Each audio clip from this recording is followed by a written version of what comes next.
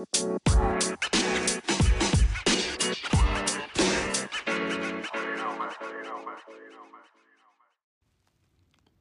to the JMR Podcast. I'm your host, Jelani, aka Jedi Master Ren, and I'm going to take y'all on a trip to a galaxy far, far away. On tonight's journey, we'll discuss PlayStation's state of play that happened yesterday, the review process for games across the industry, as well as the dynamic around the console war. Some Falcon sweeping for you. I do really hate to do this, guys, but I honestly don't think that I can do this anymore. 2 weeks it's been since I got to talk to y'all. No more. This show is officially going weekly, guys. I got you. I know I did. I cannot get enough of doing this show. I love it. And these last couple of weeks that I've been on hiatus, going back to the bi-weekly format, I was very anxious and I was kind of getting goosebumps trying to get this show together and really wanting to record again. And, last Thursday came around and I was under the impression that I was going to record and I completely forgot that I went back to bi-weekly. So I am making the decision. We are going weekly with the show. So you can expect a new show coming in hot next week. All right, guys, now that I got that out of the way, let's jump to hyperspace. All right, so now that we're safely in light speed, I do want to touch on what I've been playing recently or in the last 2 weeks. So I have finally completed my mainline playthrough of Horizon Forbidden West. So with that comes some new knowledge and some new insight into the game at large. So I absolutely love this game. I adore this game. Obviously it is a PS5 showcase, so I'm already pulling up for that. But the story grabbed me from the very beginning. And again, as I spoke in the last episode, it grabs you in a way that is different than the first game grabs you, but in a different way all in and of itself. And it has the backing of the first game because what is going on from the first game. So you're carrying that knowledge over to the next one and you're trying to discover more and trying to build on top of that lore that you got in the first game. So they do a really good job of getting you in there. And I like the opening bit. I really did like that part and how long it took. It was a decent amount. I think it took about an hour, but I did like that because it gives you time to get your bearings again into this world. Again, obviously, me coming off of having just beat Horizon, the first one, Horizon Zero Dawn, a couple months prior, I have these mechanics and these movements kind of already in my muscle memory. So it's not necessarily for guys and people like me. It's for the people who have not played this game in, maybe 3 years or so. And they just need a little bit to, get their feet wet before they let you into the open world, into the Daunt. That's the first little area.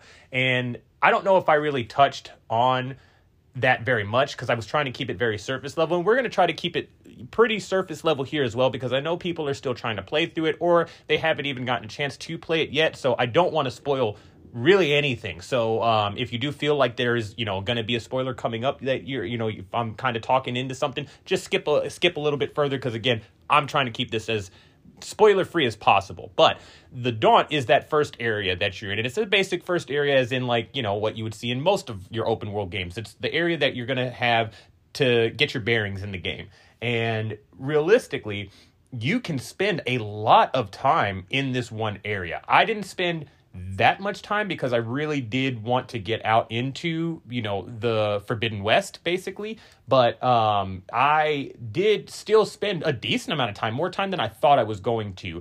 And that is mostly because of a side mission that kind of carries on throughout that area. And it has you coming back and checking in with certain people as you're going about. So because of that, I really wanted to see the end of that. And the cool thing is that followed into the Forbidden West. So that conclusion to that story wasn't over in the Daunt. There was still more that had to be done in the Forbidden West side of the game when you get into the full map. And that is part of how the game is structured well, and how the side quests are structured. So they have a multitude of different, quests and different kinds of quests. The ones that I frequented were obviously the main quest or the main story, and then side quests, errands, and I did some of the contracts, just I think I did like 2 of them. I did not do any outposts, and I literally, as I was going through the world at Endgame,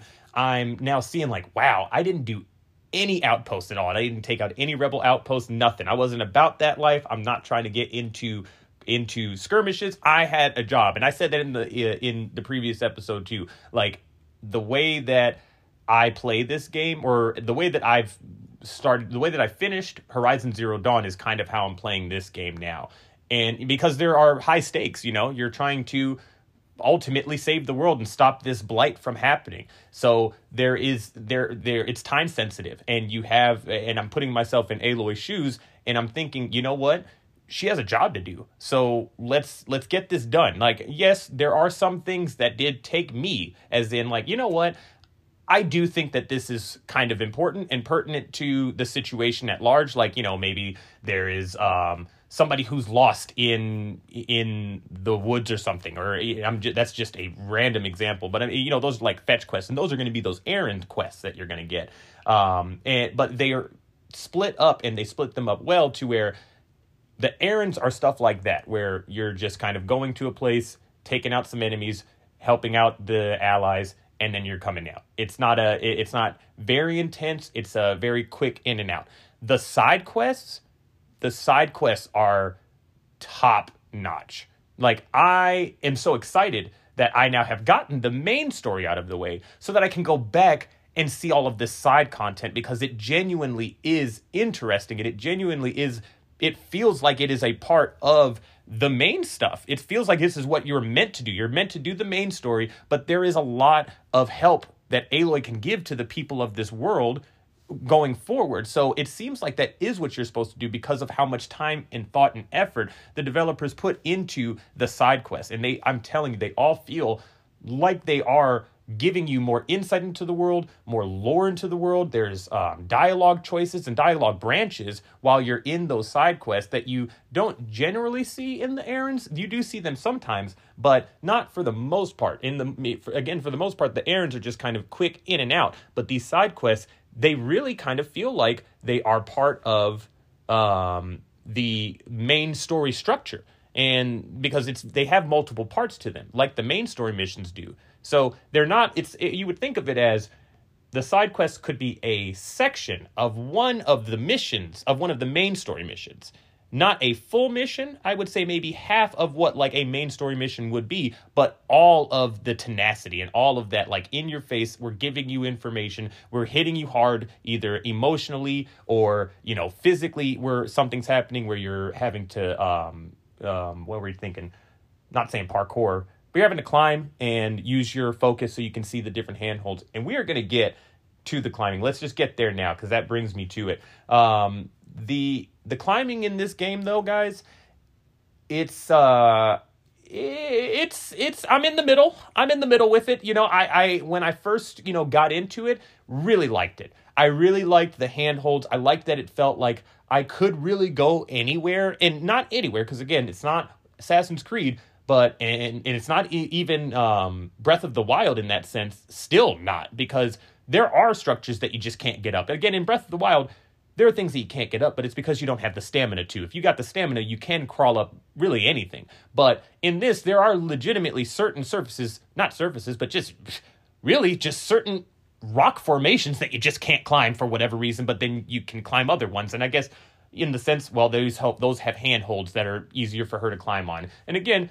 that's not the whole point and the focus of the game. So one could say, well, that's why it's not like it's not everywhere. But I feel, if we're going to have it on one, maybe have it on the other as well, because they're both rocks. But that's just, me being the dumb gamer, not the guys who are making the games. But I will say the climbing still is clunky, though. It still is clunky, just like it is in in the first game. Even, it is fluid. It is more fluid. I'm not going to say that it is, not an improvement in the climbing, but with that improvement comes still the jank of the new climbing now. So it still feels like the same level of jank that the first game had. However, it is more open and expanded, but it's the same level of jank in the sense of the first game was smaller scale and had smaller jank. This game is bigger scale and doesn't have bigger jank, but has jank that is proportionate. So that's kind of where I'm sitting at. It doesn't,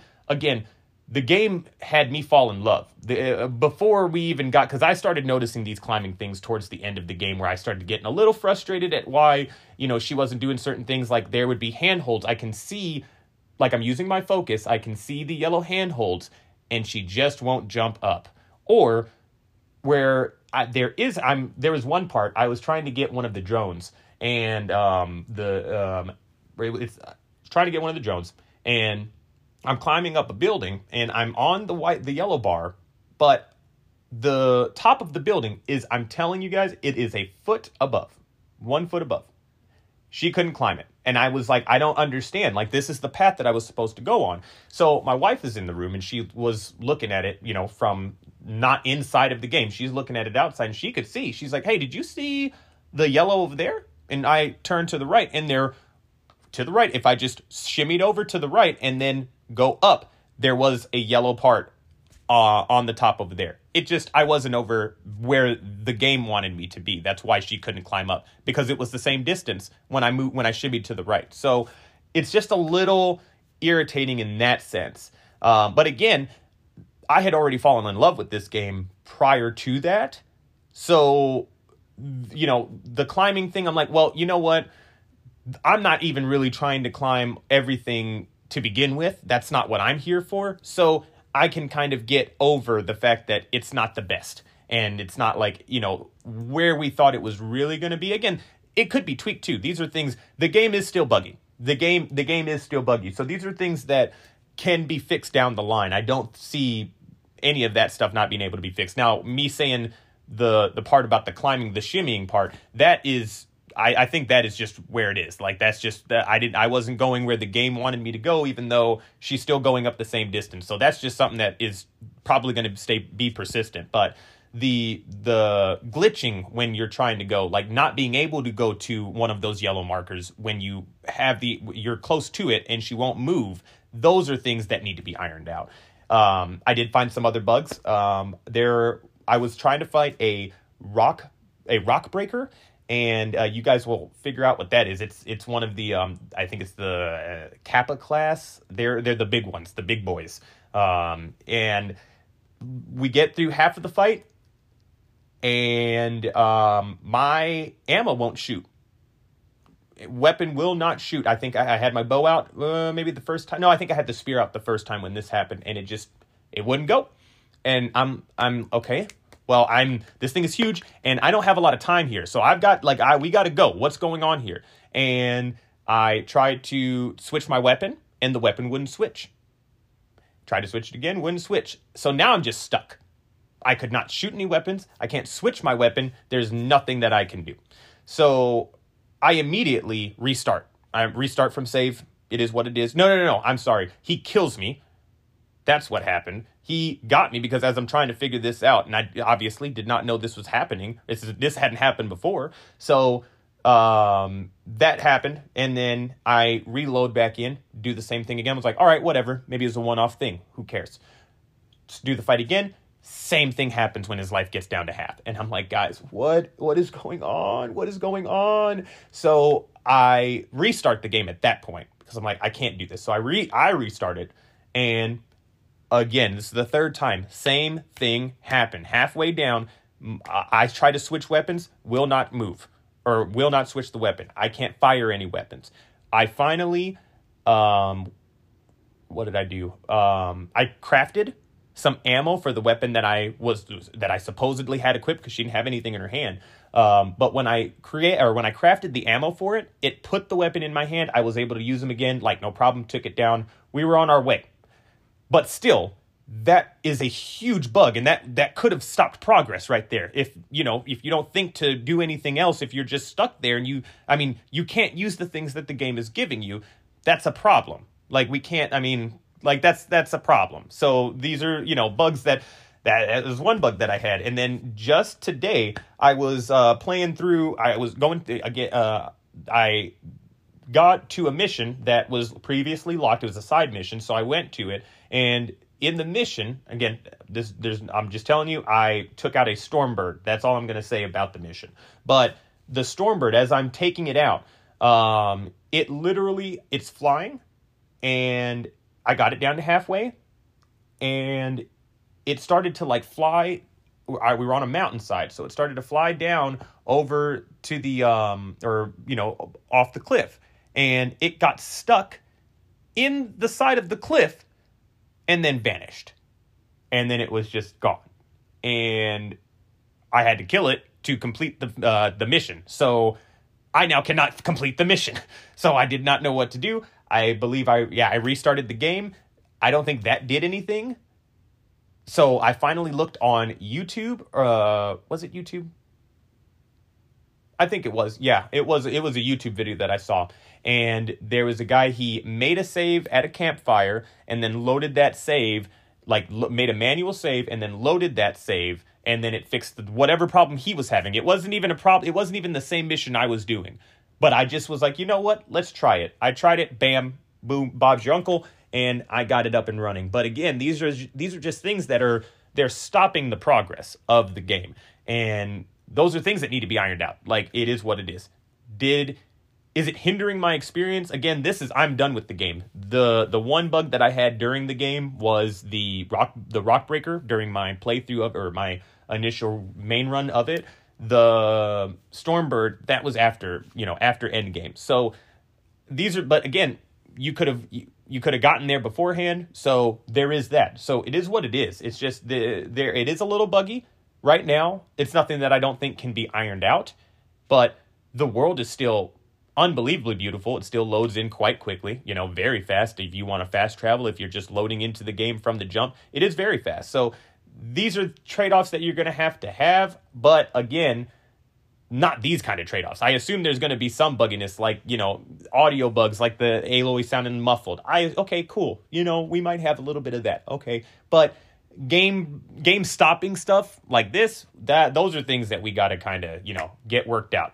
But I do think that they can, and that's the thing. And it did not hinder my experience and my love for this game. Like, I still am very much in love with this game. Like, I fell in love with it from the beginning and all the way through. Like, even with that rock breaker, the only reason that I was persevering is because I wanted to see the story. I wanted to see what was going to come next for Aloy and her gang. So I don't really care about, there was this bug, because now, granted, if that stopped me from finishing the story, yes, of course. But there is apparently some way to get around that, or I found that way somehow. So it didn't hinder my experience, and hopefully if any of you get stuck in that part, that will help you out too. Or realistically, hopefully it's fixed by then and we get that patched out. So I would like to move on here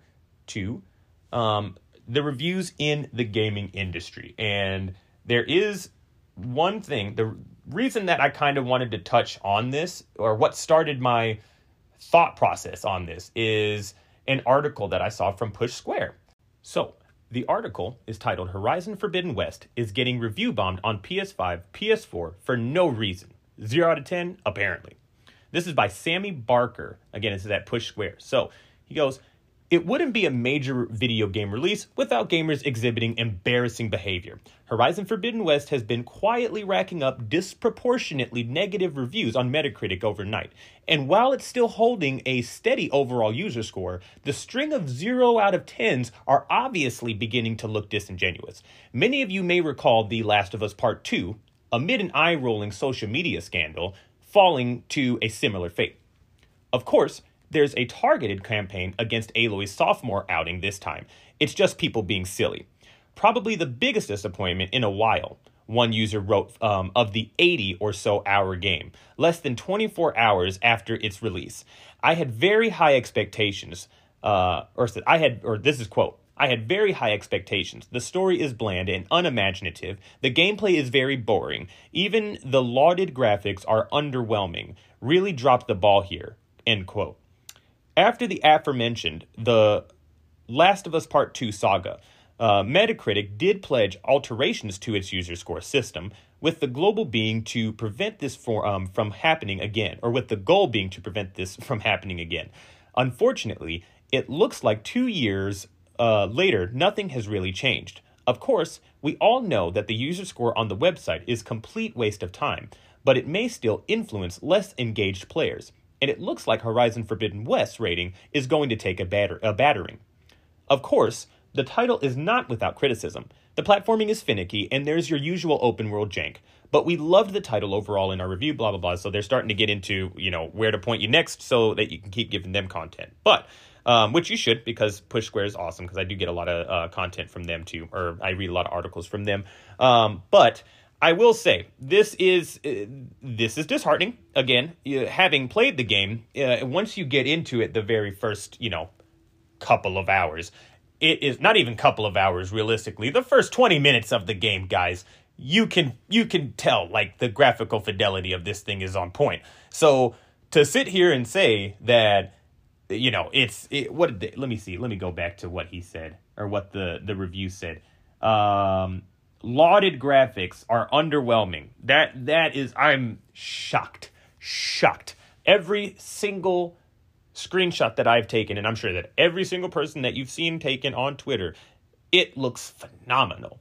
It looks great.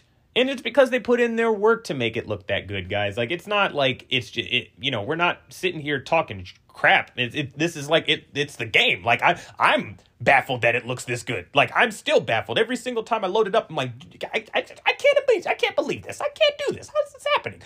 So like, I just got, which next week we'll be talking about this, but WWE 2K22, oh my God, guys, I looked at the screenshots for that and I'm just like, what is this? This is a game? John Cena looked like he was looking at me through the picture. And this is a game. Okay, I'm here. I had to get that. So, but back to the review bombing and all of that nonsense, and why we're going to get into a deeper discussion here about reviews. Reviews are very important for people like us, for you guys listening to, for me personally. It's a tool that we use to help us make a purchase, right?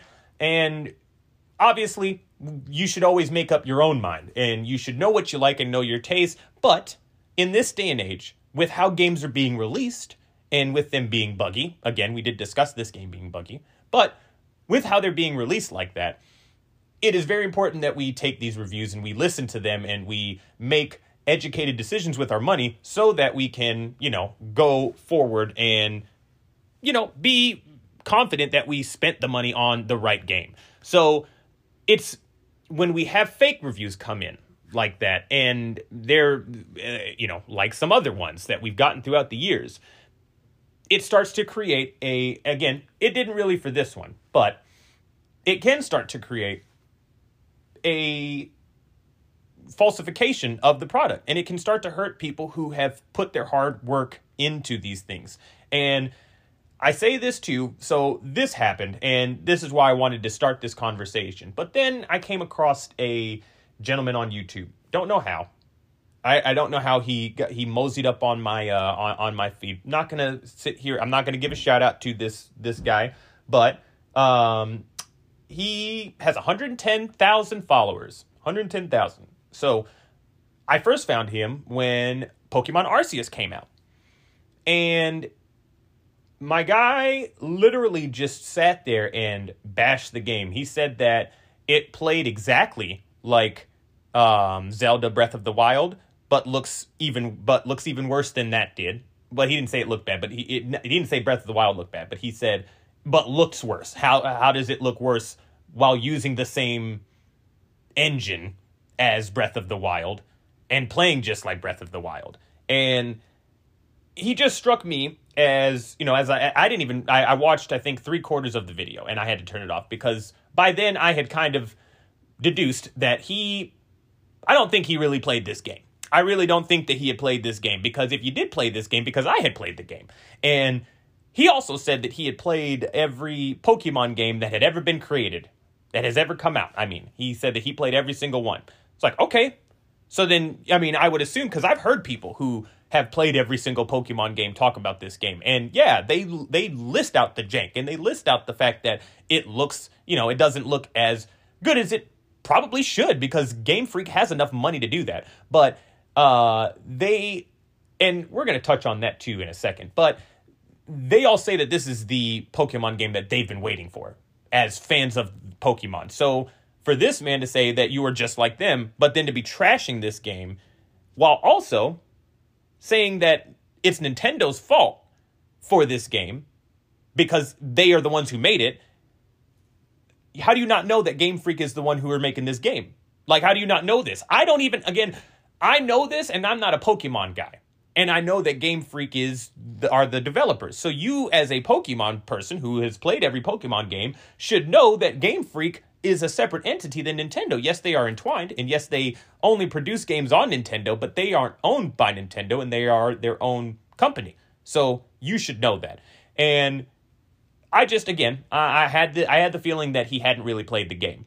So I turned it off. I felt like that was just a bad review, and I didn't think anything of it. I just kept on going with my life. And lo and behold, a couple weeks later, he has a review up for Horizon Forbidden West. And I'm like, dude, what are you talking about? So I start watching this, and long story short, the reason that he doesn't like the game is because Aloy doesn't look feminine enough. That's what he came to. That was his conclusion.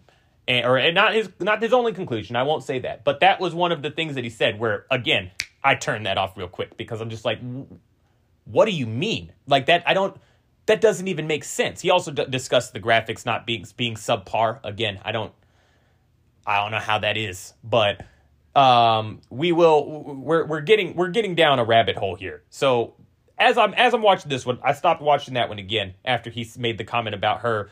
The reason he doesn't like her is because she doesn't look feminine enough. Ugh. I then saw that he made a retraction video on Pokemon Legends Arceus. And let me tell you guys, I was like, oh my God.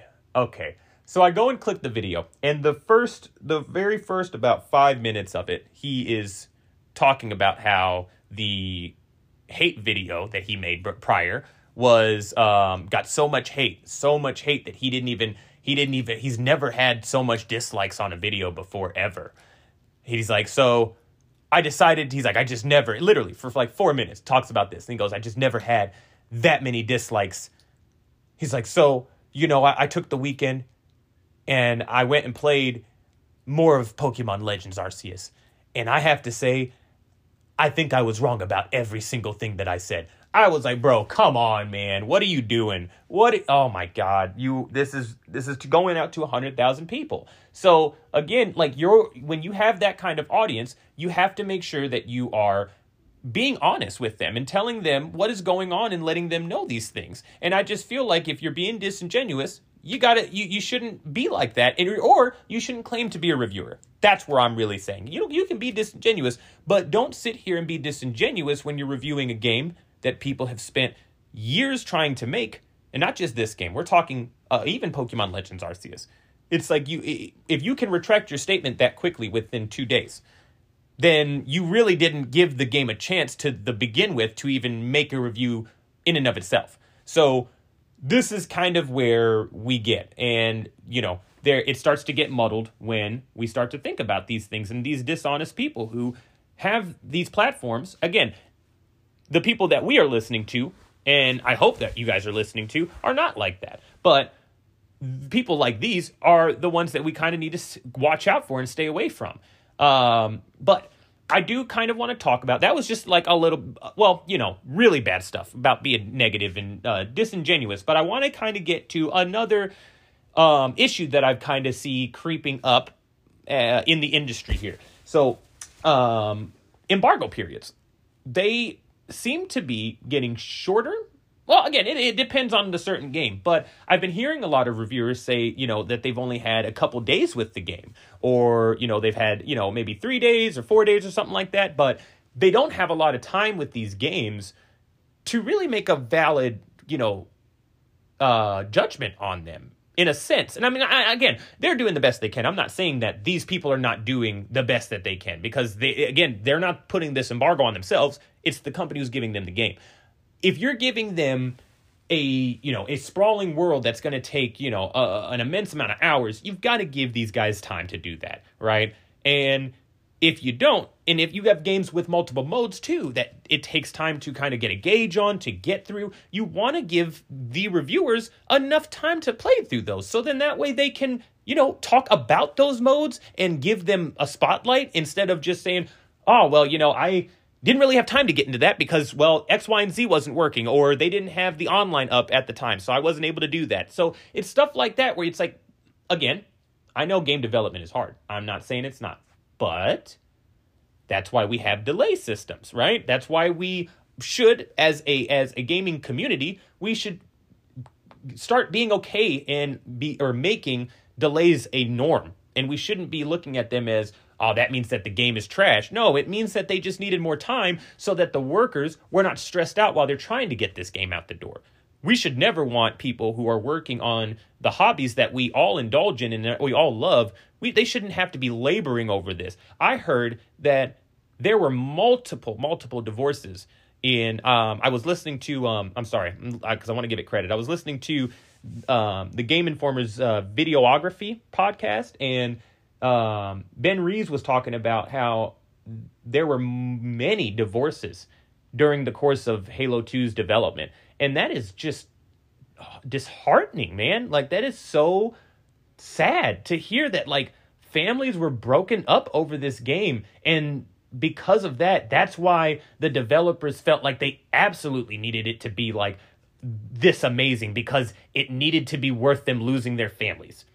And, like, that is so sad. And we shouldn't want developers to be in that situation like that or be stressed out like that. And realistically, nobody should be stressed out like that at work. I am a general manager where I work at my place of business, and I do not want my staff to feel stressed out, and I don't want them to feel like they can't come to us and talk to us for anything. If they do, that's when I want them to talk to me and let me know what's going on, because we're not going to be running that kind of shit. So that's my mentality, and that should be the mentality for every industry across the board. It shouldn't just be in the gaming industry. It should be in every single industry. But unfortunately, it is in most industries. But we, as people who are indulging in this hobby, we should take care and take interest in what is going on there. Now, that was a huge tangent. I apologize. But back to the embargo periods. That's what I'm saying. I do understand that this is tough. That's what I was getting at. But we also got to see that, like, if you want that marketing, you want good marketing, these reviewers need a little bit more time to, have hands-on with the game. And that brings me to Greg Miller's embargo period with WWE 2K22. So he was talking about that on, what was it? Dear Lord. Gamescast. I could not think of what it was called. But on the Gamescast, they were talking about the embargo period that he had for the game. And long story short, they were only going to give him a weekend to try out the game before he could start talking about it. And it's like, but then, like, what? That's only like 2 days.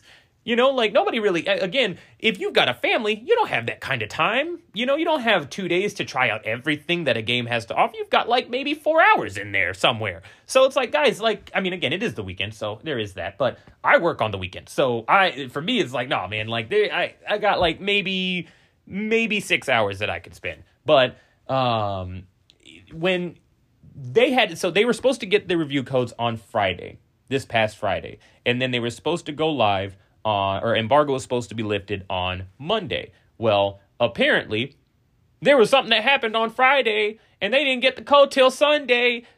So he only had Sunday till Monday. He had hours to play this game, and it's like, okay, obviously there's stuff happening in the back end. But it just was funny that, again, this is happening while I'm getting this kind of going with these reviews. And it's just like, why does this seem to be happening more and more, where these embargo periods are getting shorter and shorter?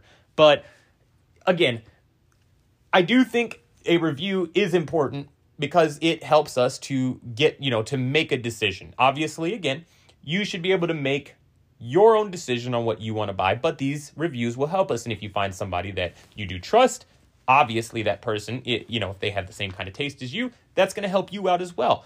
But the importance of them in the industry is just that. It's to help progress the industry, help, get the word out for certain games, indie games, with them getting a review from whoever or people making content. Those people are putting that game out there and they're helping it reach more people. Now, if we talk about, what is the importance between OpenCritic and Metacritic, where are we at here? Because realistically, that's just a number. And me personally, again, outside of my fantasy league that I'm in, the Trophy Room Fantasy League, I don't care. I'm not really, the OpenCritic and Metacritic don't really matter to me. I care about, again, the people who I frequent, the content creators that I listen to all the time. I'm listening to what they're having to say just because I, again, know their tastes, and I feel like we are somewhat aligned in those kind of tastes. So if they're super hyped about a game, okay, well then that maybe means that the game is for me. And obviously I'd have to see if it's in a genre that I like, because they like certain genres, well, that might not be for me. I am not an RTS person, which we will kind of get into, but that's just, where we're at here. So I OpenCritic, Metacritic, it's really just a number. So to me, not really, too worried about what that is. It's not a tangible thing to me. I want to hear people's experience. That's where I'm at. And that's kind of where I want to leave this off on, and just kind of tell you guys what's going to be going forward with the show and reviews. And I'm putting quotes around that on the JMR podcast, and they're not going to be reviews. And that's why I'm putting quotes around it. So I don't think, at least now, there's no reason for me to do a review because of my stance on this. I don't want to be the reason that you go out and buy a game. I want to give you my insight and tell you, what I'm thinking of a game and how I'm feeling about a game. And that will just, give you the sense of if you want to go out and get it or not. And I want you guys to kind of take me as, well, this is my experience with it. If you were already thinking about getting it, well, here's my experience with it. If you weren't thinking about getting it, well, here's my experience with it. That's it. Not going to give you no score, because I don't really want to do that. I'm going to tell you if I liked a game, if I didn't like a game. And that's just going to be it, because that's genuine. And that's where I kind of sit at with it, and with at least reviews on this podcast. That's how we're going to do things. So I do kind of want to transition over to the console wars. All right. So I want to kick this off with an article from Vice by Samantha Cole. And this is about, the title is Doctor Apologizes for Ranting About Console Wars from Operating Room. So this crept up. When did this drop? This is on March 8th. So this was, what day is it today? Today's Thursday. This was on Tuesday. On Tuesday, this is when this happened. I was at work when this popped up on my phone. I was like, you've got to be kidding me. So I want to read this to you guys, and then we're going to go into a deep discussion about this. But we go, people are review bombing a hospital in India with 1-star reviews after a doctor tweeted a video of himself during a procedure with an unconscious patient. The anesthesiologist, who goes by Dr. Shrivira on Twitter and his YouTube channel, filmed himself supposedly in an active operating room where he had just anesthetized a patient and was preparing for an invasive procedure to remove a gallbladder. He claimed to be defending himself against people claiming he's not a real doctor because they disagree with his passion for the console wars. Console wars is shorthand for the decades-long argument between gamers about which platform, Xbox, PlayStation, Nintendo devices, PC, gaming, and so on, is the best. Shrivira posted the video to Twitter writing, quote, "Here I am after inducing anesthesia, intubating and putting a patient on controlled mechanical ventilation for a laparoscopic cholecystectomy case in OR, slandering my identity, profession, cause you Xbox can't argue facts," end quote. Wow. According to gaming news outlet Dextero, he added, quote, "saving lives, dash my job, console wars, dash my hobby," end quote. He was allegedly trying to defend himself from accusations that he wasn't a real doctor. Dextero, which reviewed the video before Shrivira locked his Twitter account, says that he pans around an operating room holding up the phone to record himself showing the patient on the operating table.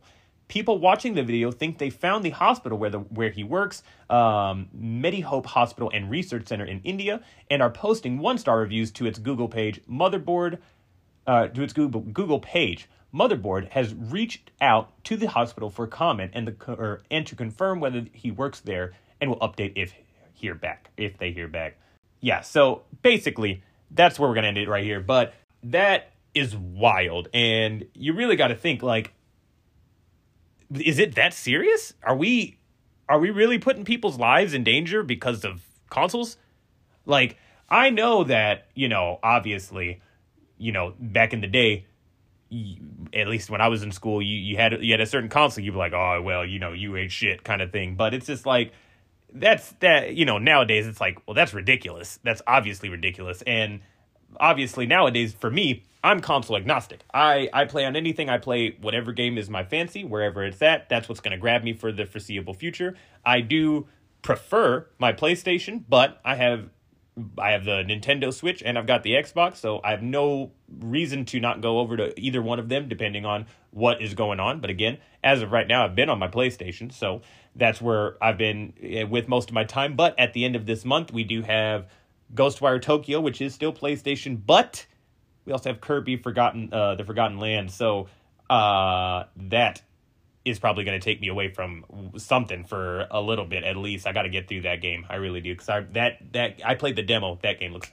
fantastic. But so because I am console agnostic and I don't really see the line between, they are just games and I want to play the games wherever the games are. So that's the real reason I have the Xbox, is because they've got Bethesda now.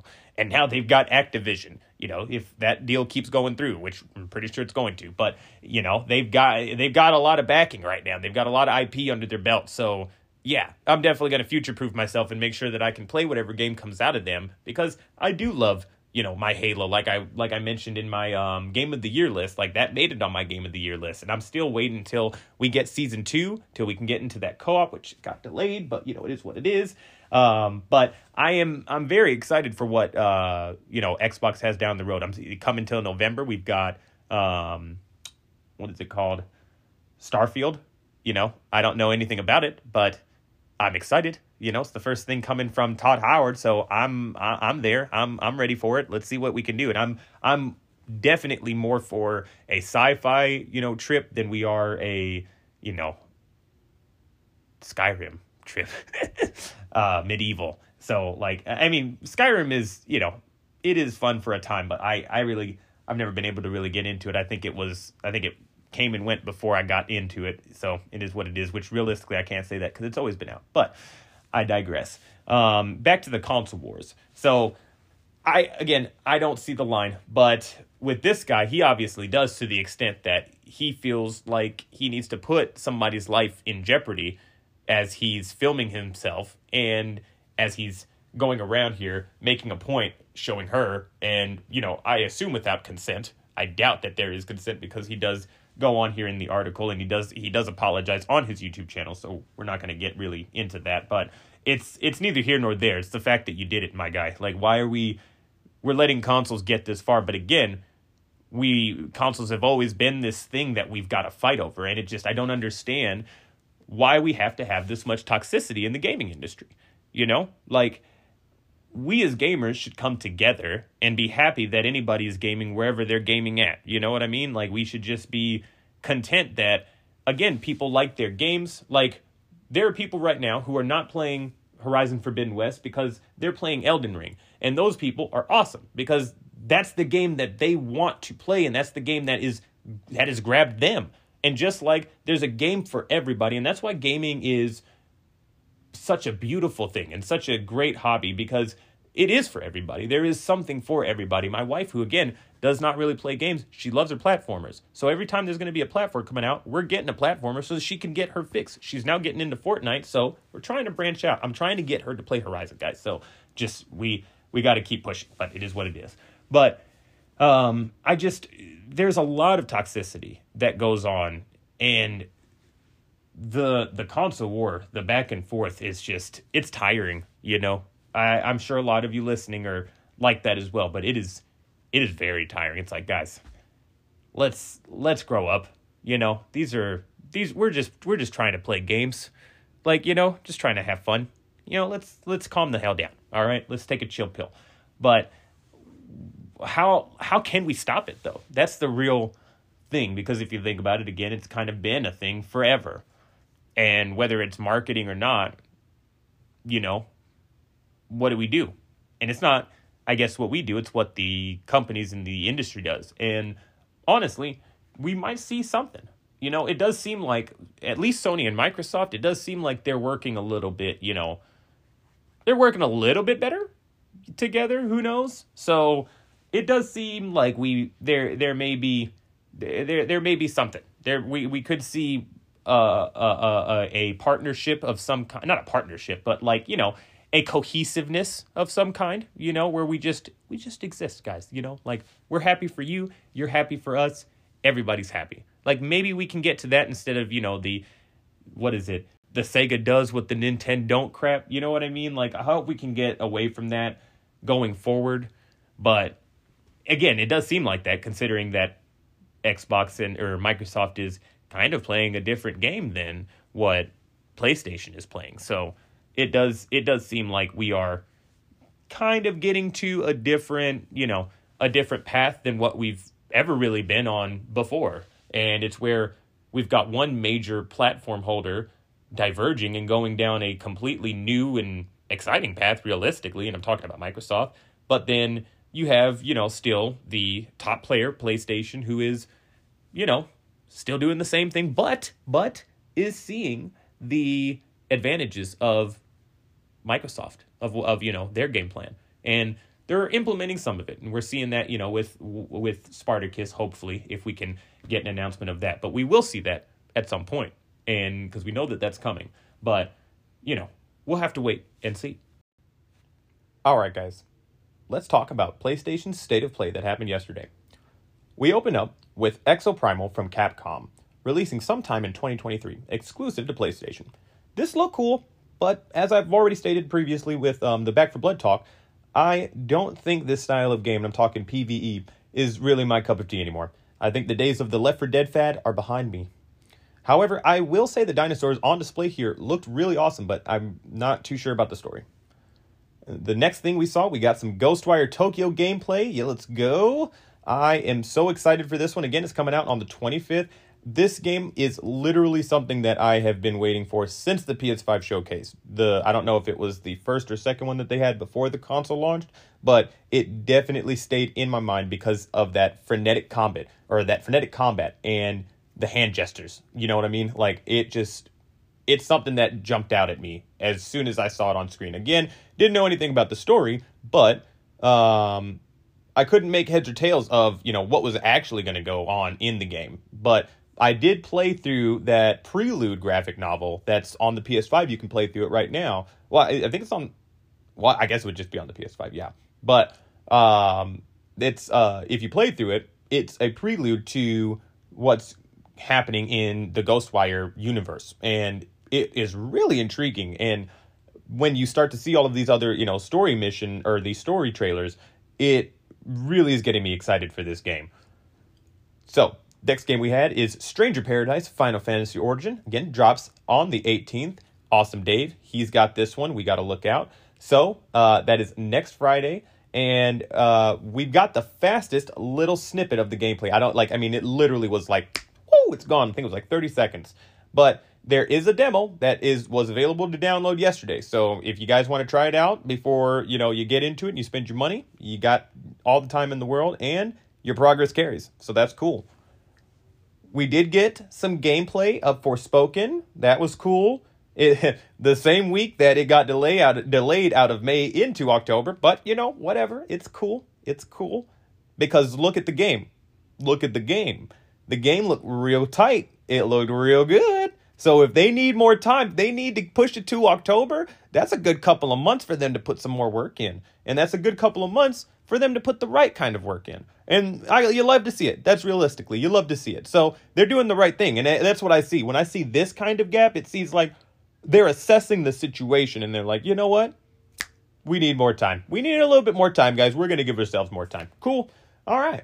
So let's hope that, I mean, because that's Square Enix. So let's hope that we can see that, because I think we saw 4 Square Enix games, if I'm not mistaken. I think so. But, let's hope that we can see that kind of reactionary, approach to things. It's not reactionary, but, that assessment, so they can make the right call. But Forspoken, we did see a good chunk of gameplay. This is another game from the early showcases that stuck out like a sore thumb for me, and I really can't wait to get my hands on this one. If the music used for the trailer is foreshadowing for anything of what to expect in the game, we're in for a damn good time, I'm telling you guys, because that music is awesome, and I really hope that it's not just, for the trailer. And I guess that was why Sony said, I bet that's probably why Sony said, like, hey, if you're streaming this, you got to watch out, kind of thing. Like, there's licensed music in it, and there's nothing we can do about it. And if they're saying there's nothing we can do about it, maybe that means that that's just in the game. I would hope. We'll see. We'll have to see. But I am excited for this. I'm excited that, gets pushed to October. Okay, where are we at? August, September, October. Yeah, that's cool, because I'm thinking about Saints Row. Yay. Okay. But you know what? There is one thing that I was thinking about, as I was just kind of putting this together and trying to think of her role in that and why I think this is so interesting. It's just that Frey kind of feels literally like us, the gamers. And I think, stay with me here. So we as gamers, we go into these mystical worlds and we have to learn. It's a strange world at first. And we have to learn the world. We have to learn the mechanics. And we have to hone our skills. And once we hone our skills, then we feel more confident. And then we can go farther out into the world and take on, bigger enemies. And we can do bigger things. And in that sense, is that not what she's doing? Did she not get stripped from her world? Because she's from our world. She's from, like, the real world. And she gets stripped from there somehow. And gets thrown into this fantasy universe, and she begins to learn that she has these powers. I'm assuming, like, we're piecing this together based on the trailers, but she's learning these different skills and she's getting better at them. And I mean, the movement in the game, this game is going to be something good. I'm telling you, like, the guys, this year is crazy. This year is crazy. Oh my gosh, we are so lucky. We are so lucky. Anyway, didn't know what to think of this next one, but after seeing Gundam Evolution in action, it looks fine. It looks fine. It doesn't look like it'll, knock any other multiplayer shooter out of the forefront. But if you're a fan of Gundam Mechs, keep an eye out for this one. It's going to be coming out later this year. The Turtles Cowabunga collection was announced, so that has a bunch of titles from, like, the older NES and the Game Boy games. So they're putting all of those games into a collection. I think it's like 8 games they're putting into a collection, and they're going to be coming out later this year. So that's pretty cool. The next one we got is Giga Bash, a kaiju brawler where you're dropped in a map with at least one other person. So with at least one other person. So you can get up to 4 people, or at once. So not sure if you can have more than that, It only showed 4 people, but yeah, I'm sure it's at least one person, because I don't think you can play that alone. It'll be releasing later this year. Says this one is not a Jedi Master game. Let me tell you, I'm not really into this one. I was just like, okay, cool. Again, that's cool. That's cool that I'm not into it, because there's somebody out there that is. That's why they're putting it out in the forefront. Like, that's the whole thing. So it's not for me, but it's for somebody. That's cool. So we got JoJo's Bizarre Adventure. All-Star Battle looks like your typical fighting game in the vein of Killer Instinct or like a Marvel Capcom. The art style looks really, really cool. I liked it. It looked like kind of like comic booky meets, like, it looked like I don't remember that dang name. It's kind of like Paintbrush. Looks like a mixture of like comic booky and Paintbrush. And there's a game that I can't think of. It starts with an O, with the white dog, or the white wolf, and I cannot think of the name. But yeah, this could be a sleeper hit for all you fighting game aficionados. So it releases early fall, and it will have 50 playable characters at launch. So that's wild. Like, that's a lot of characters to mess around with. So Holy crap, you want to see a game that looks precisely like an old school samurai movie? Look no further than Trek to Yomi. Whoo, boy. I cannot believe how accurate this gameplay looked to an actual samurai film. Like, it looked like a movie you could legitimately see. Ghost of Tsushima went there slightly, but wasn't the focus of the game itself. Sifu does a good job of creating a setting, but its sole purpose is on the combat mechanics. This game seems to care immensely about its presentation to the audience, and you can really see the shine in this trailer. Trek to Yomi releases sometime in the spring. Returnal DLC? Are you serious? Like, yeah, that was the next thing they dropped. Returnal DLC. Didn't see that coming at all. Not like I am a huge stan for Returnal, but, you know, but it's cool. It's cool to see the fan base get a little something, you know what I'm saying? The update is titled Ascension, and it releases on the 22nd, so the 22nd of this month. So get your partner ready and go take on Fight Twice for me, all right? Because I do, again, that mofo has stopped me from seeing the rest of the game, so I need somebody to just give it to him one good time and send me a picture, please, on Twitter. The Digfield Chronicle is an RTS-style game set in a fantasy universe, published by Square Enix. Art style looks cool, but unfortunately, again, this game is not going to be for me because I am not into RTSs. I got too many games to play, and I'm not a fan of those RTS games. And last, but certainly not least, we closed the show with the first glimpse at Valkyrie Elysium. Right off the bat, the art style hooked me. Full disclosure, I actually saw images of this game on Twitter before sitting down to watch the state of play, and it got me just in the still images. Seeing the gameplay and how fluid everything is makes this a JRPG I can get behind and hopefully really enjoy.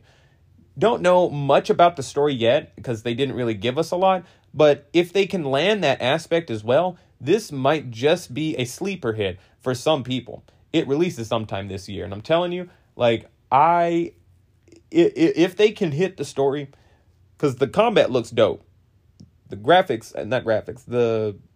art style looks dope. So if they can hit the story, they've got a good game on their hands right here, and it's coming out again later this year. Like, a lot of this stuff said later this year. Again, these are mostly indie games. Again, Forspoken isn't. Stranger Paradise, I don't think it is. I mean, they got like 30 seconds. Like, they should have, like, realistically, they should have had more respect. Like, that, like, what are they doing? It's coming out in a couple days. It's coming out before Ghostwire. Like, you know, like, give it a minute. Dang, man. I guess they only had 20 minutes to work with. And I mean, that was a lot of stuff. Look at that. That was a lot of stuff they fit in 20 minutes. So I can't say nothing. They all the time was used very well. I do love when they don't waste our time, you know? When they're not like putting other BS in there. They're just like straight to the point. Here are the games. Here's what it is. Here's maybe when it's coming out. Rough draft. There you go. Get out. Cool. But there we are, guys. All right, guys. I believe I have a hologram from Nakachaka. Let's see what he had to say. Hey, Jedi Master Ren. It's your fellow trophy hunter here, Nakachaka. And I'm going to go rogue today and ask you a question that's not about video games.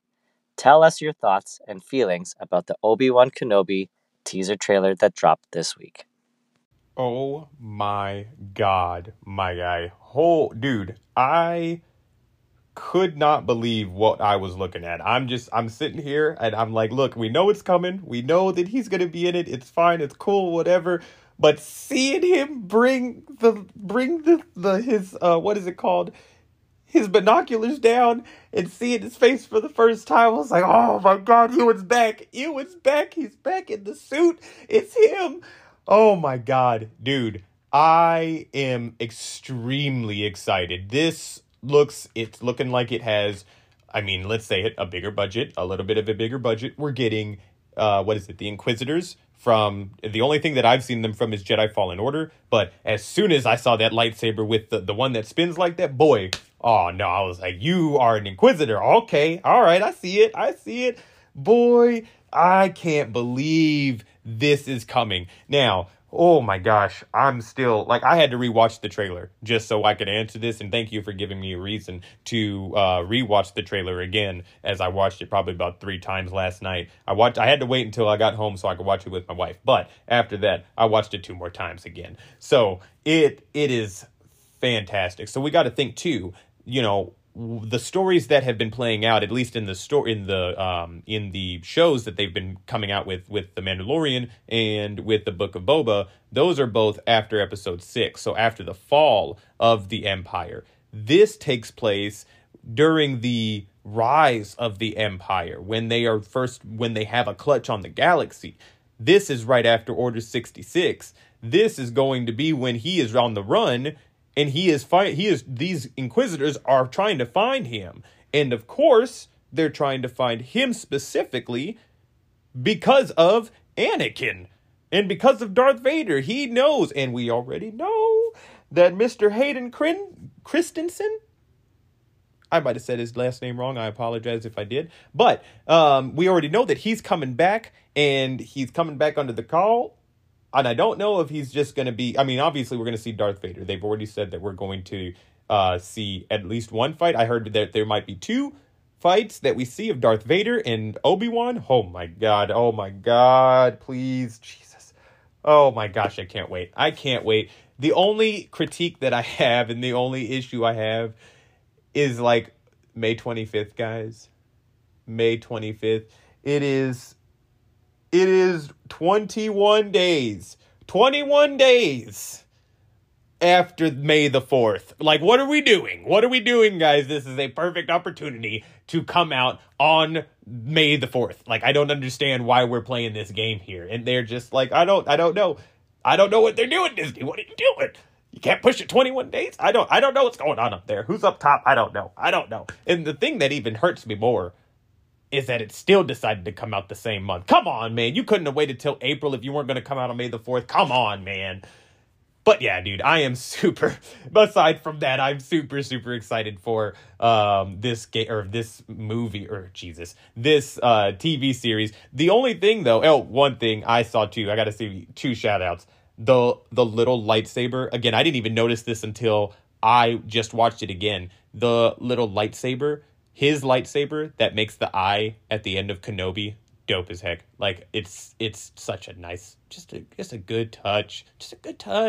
And then the lightsaber to make the Disney Plus over the top, dude. Oh my God, that's so cool. That was so cool.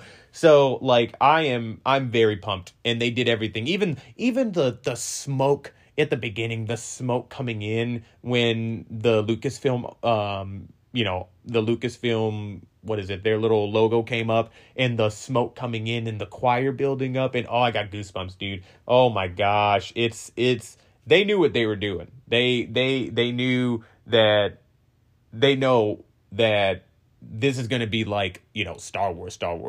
That's what they're trying to do. Again, because they've got Obi-Wan Kenobi. Like, that's why it's going to be like Star Wars, because it is. And it's realistically, I guess say that's what Boba Fett should have been, but it should have been more Boba Fett. Again, I already stated that when you asked your last question. But yeah, so that's kind of where I'm at with things. But you know what I really got to say, man? I thank you so much for asking me this question, because I literally wanted to talk about this week, and because of you, I was able to talk about that this week. So really, I appreciate it. And again, cannot wait. And for everybody listening, I appreciate you too. I appreciate you coming around for I believe this is episode 6 of the JMR podcast. Each and every week now, you will be seeing me, and I will be taking you on a trip to a galaxy far, far away. I hope you guys had a good time tonight. Peace.